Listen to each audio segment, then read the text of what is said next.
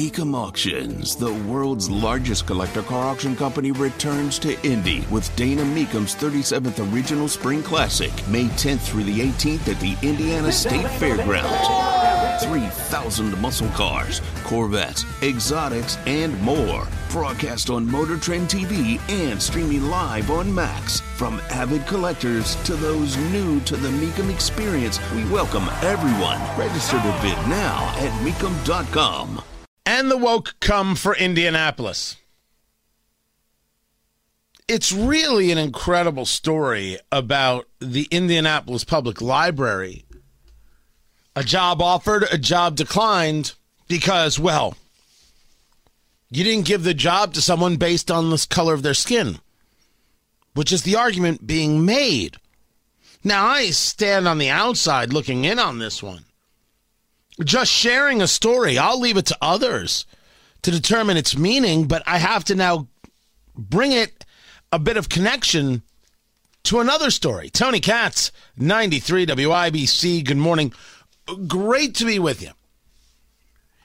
In Pennsylvania, there is a school board member of a place called the Upper Moreland School District. And a board member was seeking to serve as president of the board.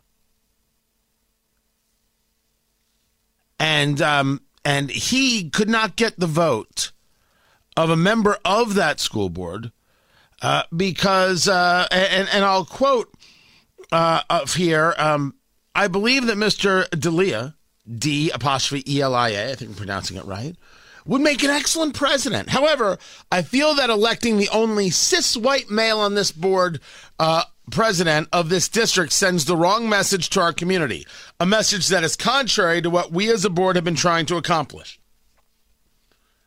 So you want to be woke, you want to engage equity or whatever the nonsense term is that you want to engage. I don't know, just read the opinion pages of the IBJ sometimes and you'll get an idea of the wokeness that's all across Indiana.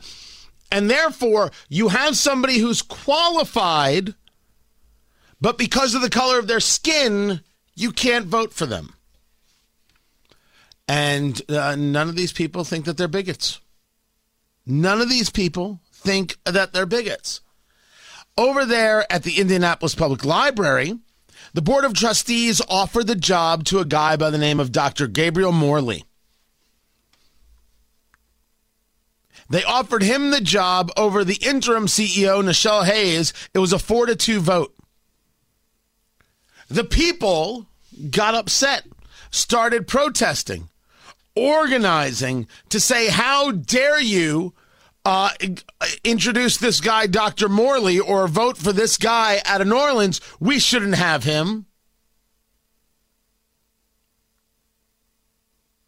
Screaming and yelling at this guy, this Dr. Morley, to the point where Dr. Morley has decided not to take the job.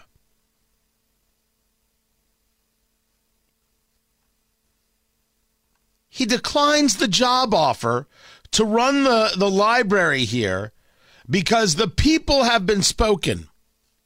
They have spoken. And the white man who got picked isn't okay because a black woman was not chosen.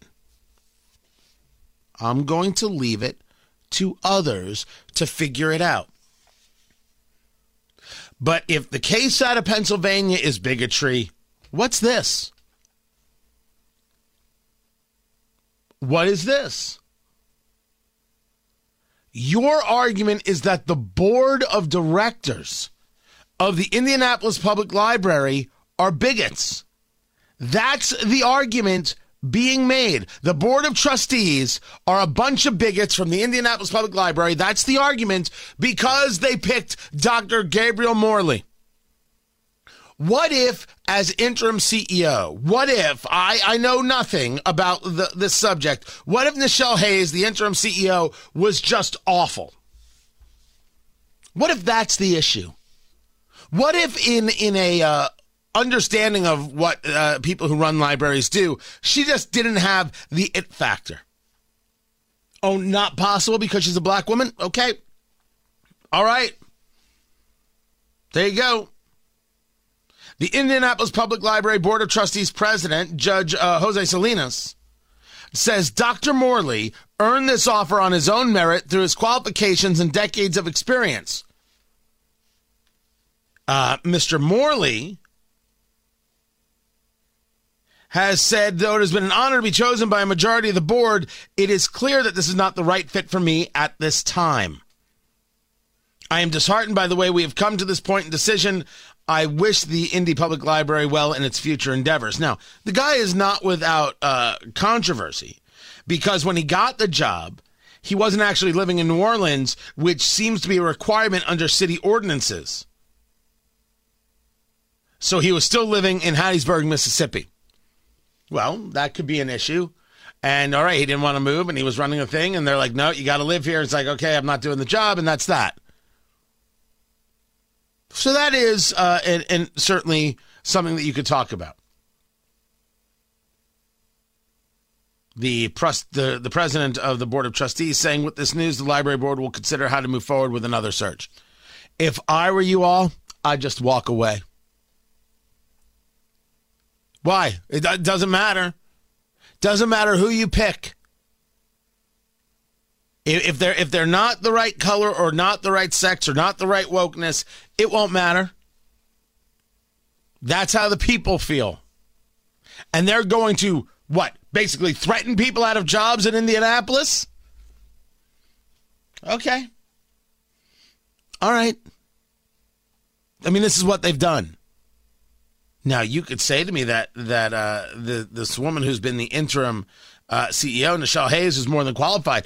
I'll believe you.